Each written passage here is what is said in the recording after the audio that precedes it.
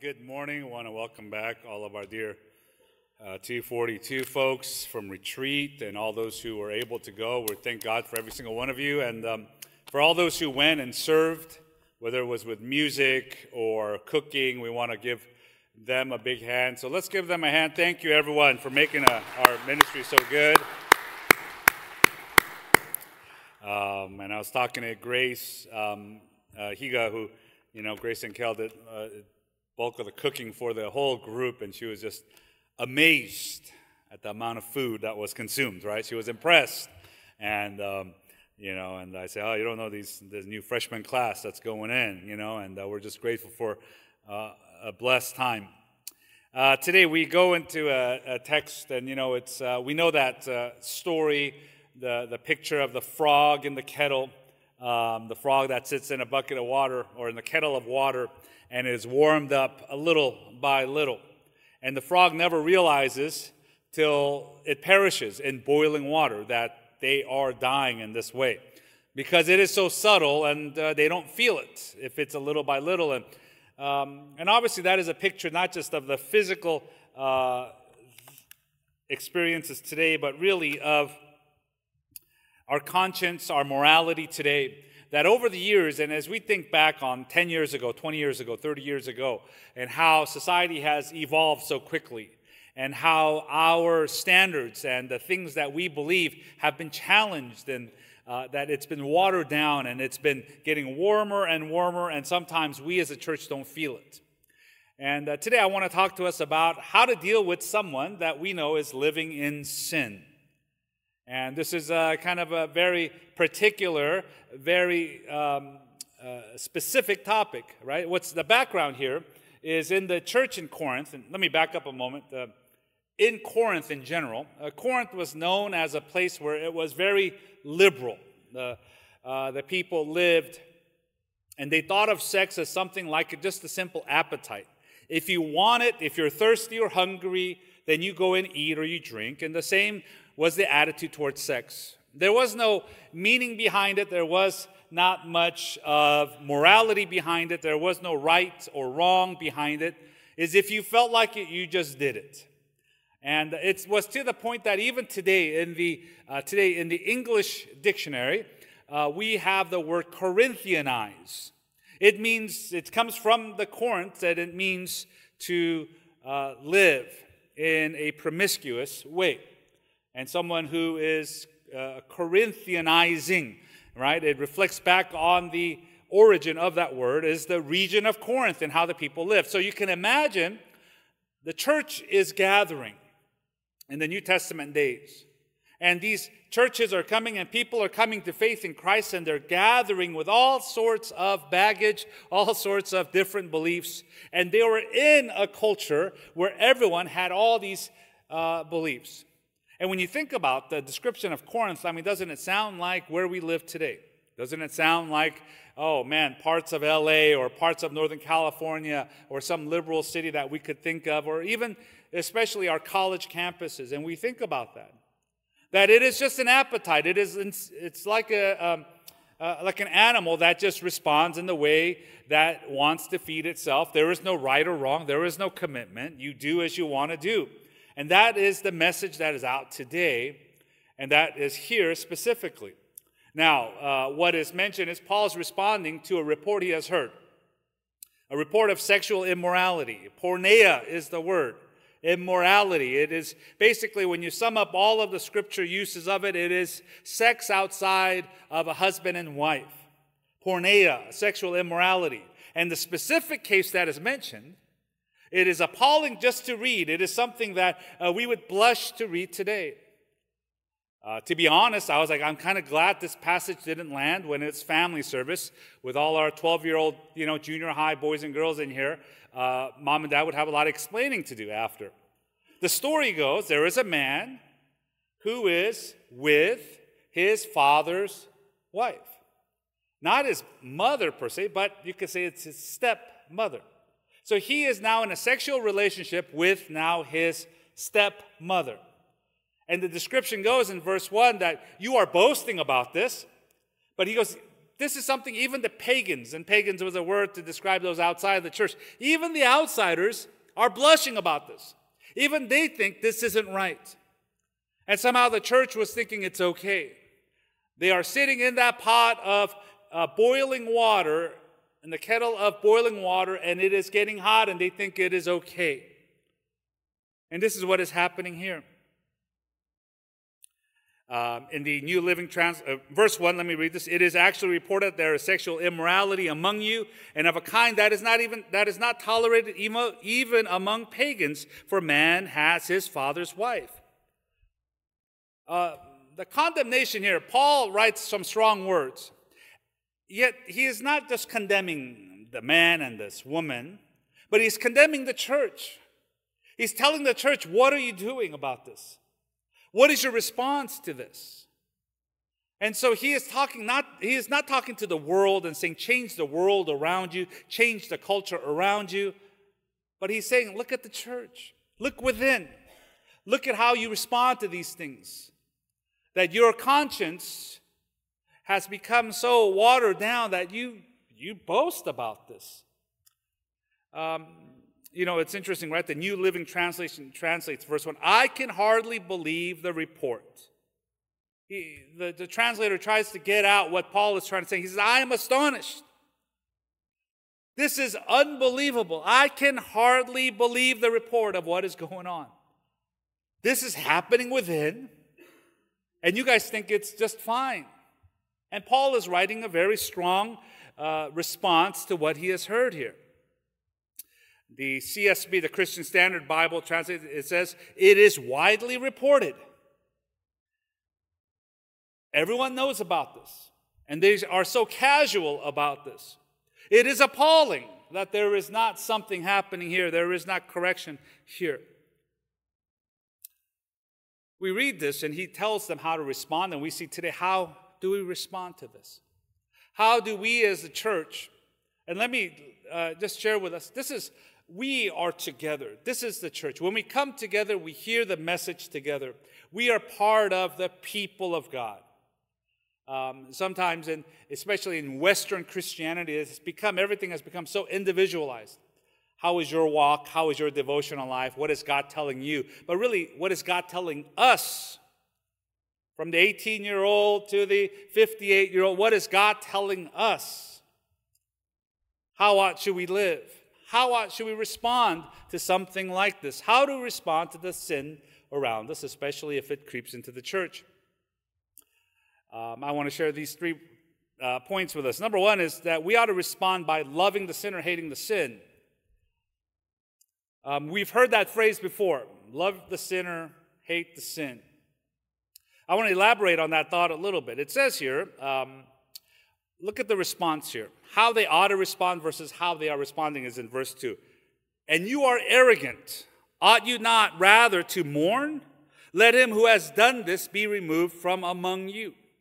This is the response. They are arrogant. Arrogant means that they think they know better. That's what arrogant means. The arrogant person says, no, I know better than you. The arrogant person says, no, I'm smarter than you. And the people that were gathered were saying, God, I know better than you. Their arrogance wasn't simply saying to God, God, I know what is right or wrong. It's not you, it's me. And this was the arrogance. God, let me interpret what it is. And we see this often. We hear people say, well, my belief is that God would never say this. Or I think God would never do this. And we hear people speak on behalf of God today often. Without ever referencing the Bible or studying the Bible, they just come up with what they think God is like, what Jesus should be like. Without ever referencing or reading the Bible. And this is arrogance. He says, how should you respond? Ought you not rather to mourn? This is not something to discuss. This is not something to talk about. This is not something to be proud about. This is something you ought to mourn. And so the mourning part, the word to mourn, pantheo, is a word that means a deep sadness, a deep grief. It's a word that is used to describe a mourning over losing someone to death. It is this kind of deep sadness. Now, you say, what does that got to do with loving the person, It's the value of the person. If we value someone, and stay with me here, if we understand that they are made in the image of God, they're going to have eternal life, whether with God or separated from God, and they are an eternal being, we have to love them as an eternal being. Our number one focus as the people of God has to be now the eternal life of others, the spiritual life of others. If we view someone as simply an earthly being, or someone that's going to live here on earth, God willing, 80 years or 90 years, and we say, that's it, then we would only care about their earthly life. We would only care about their flesh and desires.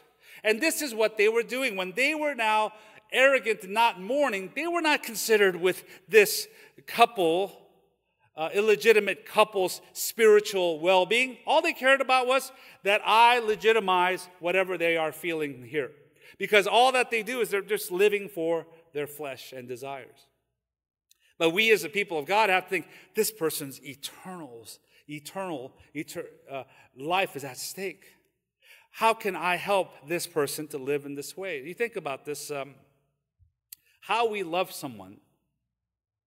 All right? It's often the person that loves you will respond in spite of your feelings, opposite of your feelings.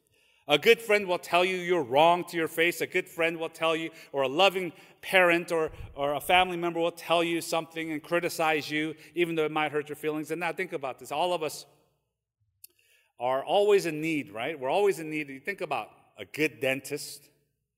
Think about a good mechanic. All right, let's stay with mechanic here. A good mechanic, you have a knocking sound on your car and your car shivers every time you start it up or whatever.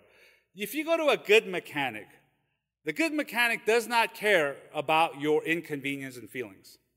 The good mechanic says, oh my gosh, we need to change the chain. We need a tune-up. You need to leave it here a week. It's going to cost you $1,000. And you might respond, as all of us would say, oh, that's terrible news.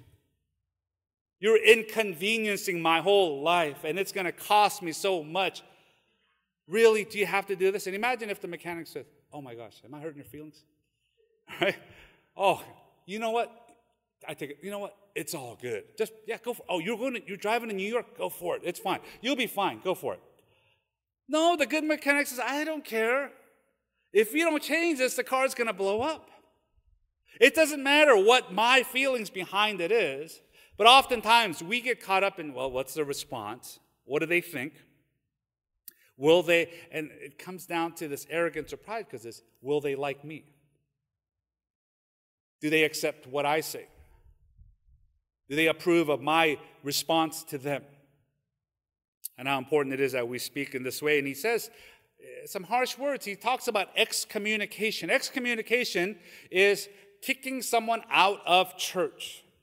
It's in the Gospel of Matthew. It's mentioned here. Sending someone out when they are continually living in sin. Handing them over to Satan is a phrase that is used. The idea of saying, oh, if you do not repent in the body of Christ, you have to go. And it says here in verse 5, you are to deliver this man to Satan for the destruction of the flesh, so that his spirit may be saved in the day of the Lord. So that his spirit may be saved. Paul here is saying you have to be concerned about the spiritual life of this person. Do not be so concerned about what he wants to do here and now. You have to save them from their sin. Now, everything we do, you think about all the good things that we do. The good things in society, whether it's social justice or doing good deeds, or even we went on wonderful mission trips this summer, and we did good things. We tutored those who lived in poorer parts and didn't have the education background, or we went and helped people learn English, and we drew people to the church and all of that. But the ultimate way to love someone is to consider their spiritual lives. It isn't just about what they will eat or what they will drink, but it is about where they will find their life satisfaction. This is their spiritual lives. So we ought to respond in love. And when someone is in sin and we know about this, and it's not about exposing them, it's not about judging them, but it's about to say, I love this person.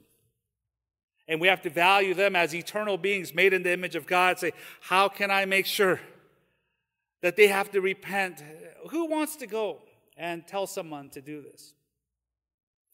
You know, over whatever my 30 years of doing pastoral, 25 years of doing pastoral ministry, I've had to excommunicate, right?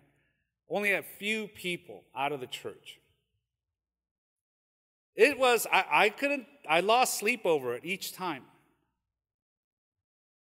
And I was getting criticized for being judgmental, mean, what kind of church is this, where's the love, all of this stuff, and I heard this over and over. And those are the memories that when I think back, it really aged me in a way. It was so difficult. I don't want to be someone to tell someone you can't come to church. Now, if it was my church, all I would care about is if everyone liked me. That's it. I would tell them, do as you please. But this is not my church or your church. This is the Lord's church. And so to be a steward of the Lord, I have to keep going. What does the Lord want me to do here? And if I'm going to manage his church well, if we are going to manage it well, we have to do as he wills. Because if it's mine and it's up to me, I might say, hey, knock yourself out. But it is the Lord's church, and every time I had to tell someone, if you don't repent, you'll have to step out of the church. And I've gotten, letters and threats and hate mail, and, just from the people that were around, I had people gossiping and slandering. Who does he think he is, right? Does he think he's better? Does he think he's wiser or holier? And I've heard all of this. It's something I hope I never have to do again. But it is because this is the Lord's church. And to be faithful to the Lord is to be faithful to what he wants. And so we say, go, repent, and come back. That is the purpose of excommunication, that they would repent and come back. That their spirits would come back alive and they would live in this way. So is the Corinthian church, are they loving this person by simply embracing whatever lifestyle they're in? No. They don't need to guide them and think of them and treat them as spiritual beings. They have to be more concerned about their relationship with God than their relationship with one another or with them. And so we see this here. To love the person is to value them as who they are, as eternal spiritual beings. The second thing is we have to respond by becoming who we are. What I mean by that is God calls all of us to be his people. The Bible uses the word saints. He describes you as a saint. So in salvation, you are saved, and theologians will say positionally, you are perfect. When Jesus looks at you and he thinks about you, he says you are perfect to come in. Practically, the theologian will say, you are imperfect. You still sin. You are in the process of what theologians call sanctification. You are becoming who you are. This passage here, verse 6 and on, describes, you have to pay a little attention to this. It talks about bread, right? Leaven in the bread and Passover. And this is a lot of Old Testament stuff. Stay with me here, right? Think about this. It says, your boasting, verse 6, your boasting is not good. Do you not know that a little leaven leavens the whole lump? So, verse 7, cleanse out the old leaven that you may be a new lump as you already are unleavened, for Christ, our Passover lamb, has been sacrificed. So this goes back. Let me explain this a little bit. This goes back all the way to Exodus. This goes back to now when the Passover happened, the last of the plagues, and now the blood of the lamb was painted on the doorpost, and the angel of death would pass over that house and salvation would come. And the people of God escaped Egypt during the Passover. And when they were escaping, they had to do it in such haste that the bread that they are going to take with them to survive, they couldn't wait. So when you put leaven in, leaven was a little bit of the old dough. It had some bacteria, and you put it into the new batch, it would make it puff up. Right? It would take a long time. I don't know about you, my favorite bread is all the puffy, soft, like Hawaiian King bread, right? I mean, remember during COVID, the nicest part was everyone was baking bread, bringing loaves to church, and here's sourdough, eat it with your doggone coffee. And, everyone was just doing that during COVID, and, had all this bread. I don't like bread without leaven. It is dry. It is bitter. It soaks up all the saliva in your mouth as soon as you put it in. It's hard to chew. It's not the soft bread you want at a fancy restaurant. How many of you, when you go to a fancy restaurant, right, just fill up on the bread, right? It's so good. It's warm and soft. So what he's saying is, during the Passover, you had to leave in such a hurry. The people of God, the Israelites, had to run away so quickly that they couldn't wait for their bread to be puffy. They couldn't go through the process. They just took the unleavened bread and they went. And so now afterwards, as they would recall Passover would always be followed by a week of the unleavened bread, the feast of the unleavened bread. And the people of God would eat this unleavened bread for a week. And as they would eat the unleavened bread, and it would be hard to chew, the kids are saying, this doesn't taste good. I want the soft bread. I want the leavened bread. Why are we eating this bitter bread? It was a reminder of what? Their identity. It was a reminder of their salvation. That Jesus was the Passover.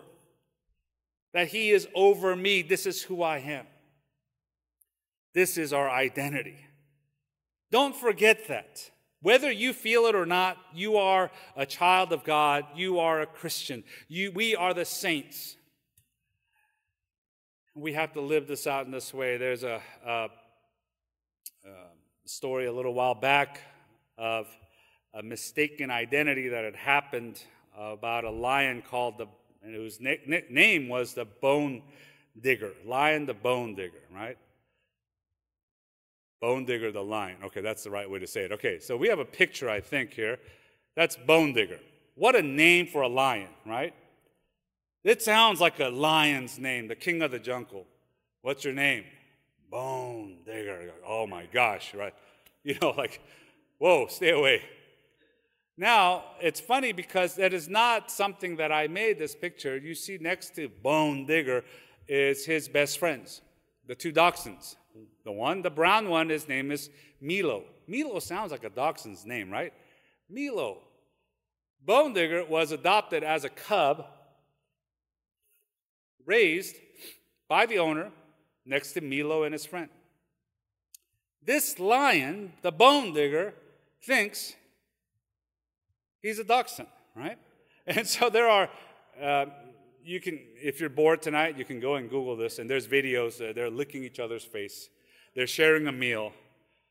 Milo is so naive, he doesn't realize that if Bone Digger accidentally just licks up the wrong part, he could just eat him like a snack, right? And Bone Digger doesn't realize that he is the king. He waits to eat, right? Aggressive little Milo comes and takes the food, and he whimpers and waits. Right? Can you believe that, right? And I share this silly illustration here because you say, oh, how foolish. The king of the jungle, with an impressive name, is hanging out, is waiting on, is running around and playing with two dachshunds. We could argue the dachshunds, out of all the dogs, are the least fierce, right? I mean, that was the one dog. If I was a burglar and a dachshund came, I was like, I'm not afraid of this dog. It's at least impressive, right? And yet he's hanging out. R.C. Sproul talks about this word saint. The saints of Scripture were called saints not because they were already pure, but because they were people who were set apart and called to purity.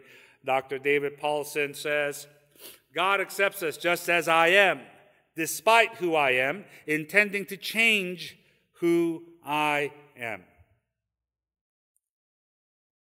So remember that we are becoming who God calls us to be.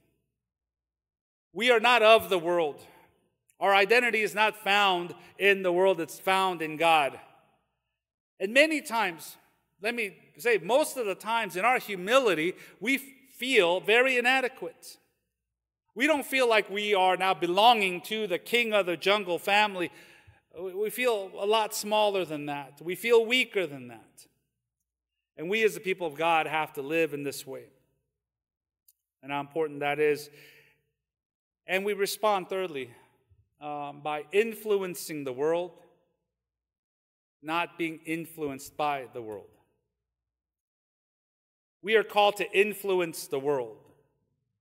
Jesus uses language like light and darkness, right? Salt of the earth, assuming that there is decay around us. Salt, which is used as a preservative. He says, you are to influence the world. In the last passage we didn't read, in verse 9 and on, but here he says, don't be so concerned about what people outside the church does. Now today, we look at the world around us. You look at your social media and all the things that are happening around us, the political discussions, the agendas of the liberals, and you see it all around us. A lot of it is unbiblical, and your energy might go towards that, but really, hey, we are not influenced by them. We're here to influence the world. The Corinthian church was influenced by the world around them. And they said, oh, if that is acceptable to the world around, I guess we will be like them. We will sound like them. We will talk like them. We will believe like them. But the church was called to be a very peculiar people, a very different people. Historians all throughout through church history, outside historians have often spoke of the church as a very weird, peculiar group of people. Some have accused Christians of being, they call everyone brothers and sisters. They have accused the church of being cannibals. They talk about drinking blood, eating flesh. They didn't understand what the church was like, so they look at the church as very odd. We are called to be a peculiar people, different from the world, and yet influencing the world. There's a little test we're going to take here. There's a little chart. We could shoot that up. Now, this was part of an experiment done back in the 50s by Dr. Solomon Ash, and they had a group of people, and they said, okay, the target line, which of the three, A, B, or C, is the same length as the target line? And if you want to, you could tell someone next to you, right, or whatever it is. It's A, obviously. No, okay, so it's C, right? So the experiment went in the 50s at Swarthmore College. They did this experiment, and you could take that down. Everyone said, maybe C's a little short. Okay, so anyways, there was an experiment that was done. They wanted to see how people would conform to others, the power of social pressure. And they would bring in a person that didn't know, and they would bring in 7 others. The 7 others were now told to pick the wrong one on purpose. But one person would come in, and they had no idea. And so they would say, okay, come on in, welcome, participants. Okay, person A, what do you think? A. Person B, A. Comes to the person. They're going, A, right? They would pick the wrong one, right? And so when they did the whole experiment, 75% of the people went along with the wrong answer. 25% obviously didn't. But 3/4 just went along because everyone said it. And when they were asked why, number one, they said, I didn't want to be ridiculed or thought of as particular. Like, that was the word, particular. I didn't want them to think of me as a particular weird person. I didn't want to stand out. So they said, I just picked what everyone else picked. The second reason they said was, I thought there was something wrong with my eyes. So maybe they were right and my eyes are wrong. That's legitimate. But the first reason, I don't want people to think something weird of me. And when everyone around us seemingly seems to now say, hey, we're going to live in the lifestyle of the Corinthians. We're going to go and say this is all acceptable. That your truth and my truth, though it's different, it's all the same. And we start hearing that. And especially on our college campuses, we hear that over and over. Before we know, 75% will just say, everyone else is saying it. Everyone else is changing the vocabulary and the passions of what they want. I know I grew up as a Christian. I don't know. We are called to influence them, not be influenced so easily. Jesus says in Matthew 5:16, "In the same way, let your light shine before others, so they may see your good works and give glory to God, your Father who is in heaven." Let it shine. Have the courage, when it's the right time, in the right place, to have a discussion. Not just to argue for the sake of arguing or to humiliate someone, but to say, well, let me talk to you about that. Or you say you're a Christian, let me talk to you about that. This is what God says. How do we reconcile the two? And we influence the world around us. You know, in the 2nd century, there was a Christian work that was found. Someone had written a letter defending the Christian church, describing the Christians in the 2nd century. And the letter is called the Epistle to Diognetus. And I want to read a chunk of this. And this is how peculiar the people of God were. This is how he wrote about Christians in the 2nd century. They dwell in their own countries, but simply as sojourners. As citizens, they share in all things with others, and yet endure all things as if foreigners. Every foreign land is to them as their native country, and every land of their birth as a land of strangers. They marry as do others. They beget children, but they do not destroy their offspring.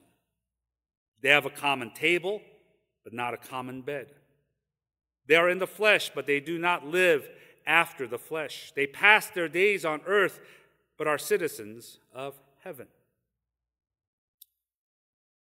They share a common table, but not a common bed. They invite people to the table. They invite people to come to the table. They eat together. They banquet together. They invite different people to this. But their bed is sacred. They don't live out their personal passions in this way. And I love this description. They are in the flesh, but they do not live after the flesh. And so we are called today. We read this message 20 years ago would have felt much different than it does today. And the world around us, when we read the background and we look at it, it sure seems very similar to what we see in Corinth here today. And yes, so we are a people who are called to keep influencing the world. Let me encourage you to be very discerning on what you listen to, who you watch, who you follow online, whatever. The amount of hours we spend listening to this will eventually influence us. Let me encourage you to think for a moment. If it is something outside of the biblical way of life, if what they share is different, to kind of pause, to say, I'm not going to follow this. I'm not going to listen. To be discerning in what we take in.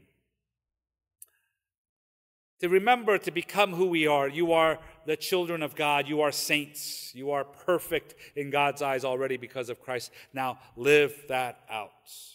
Don't live to the standards of the world. And thirdly, to love every person.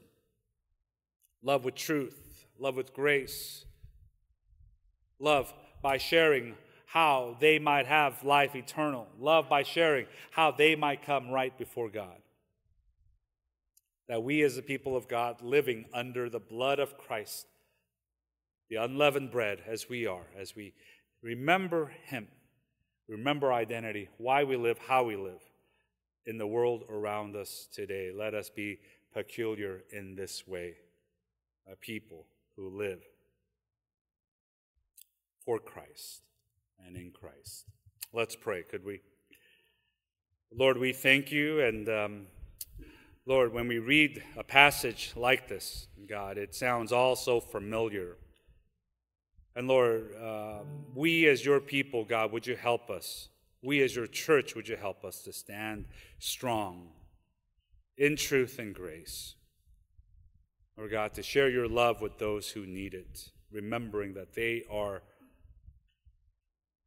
spiritual beings in need of you. God, so help us to shine bright. Help us to share the truth in love. in our workplace, at our schools, with our neighbors, with our friends, God. We thank you. We pray in Jesus' name. Amen.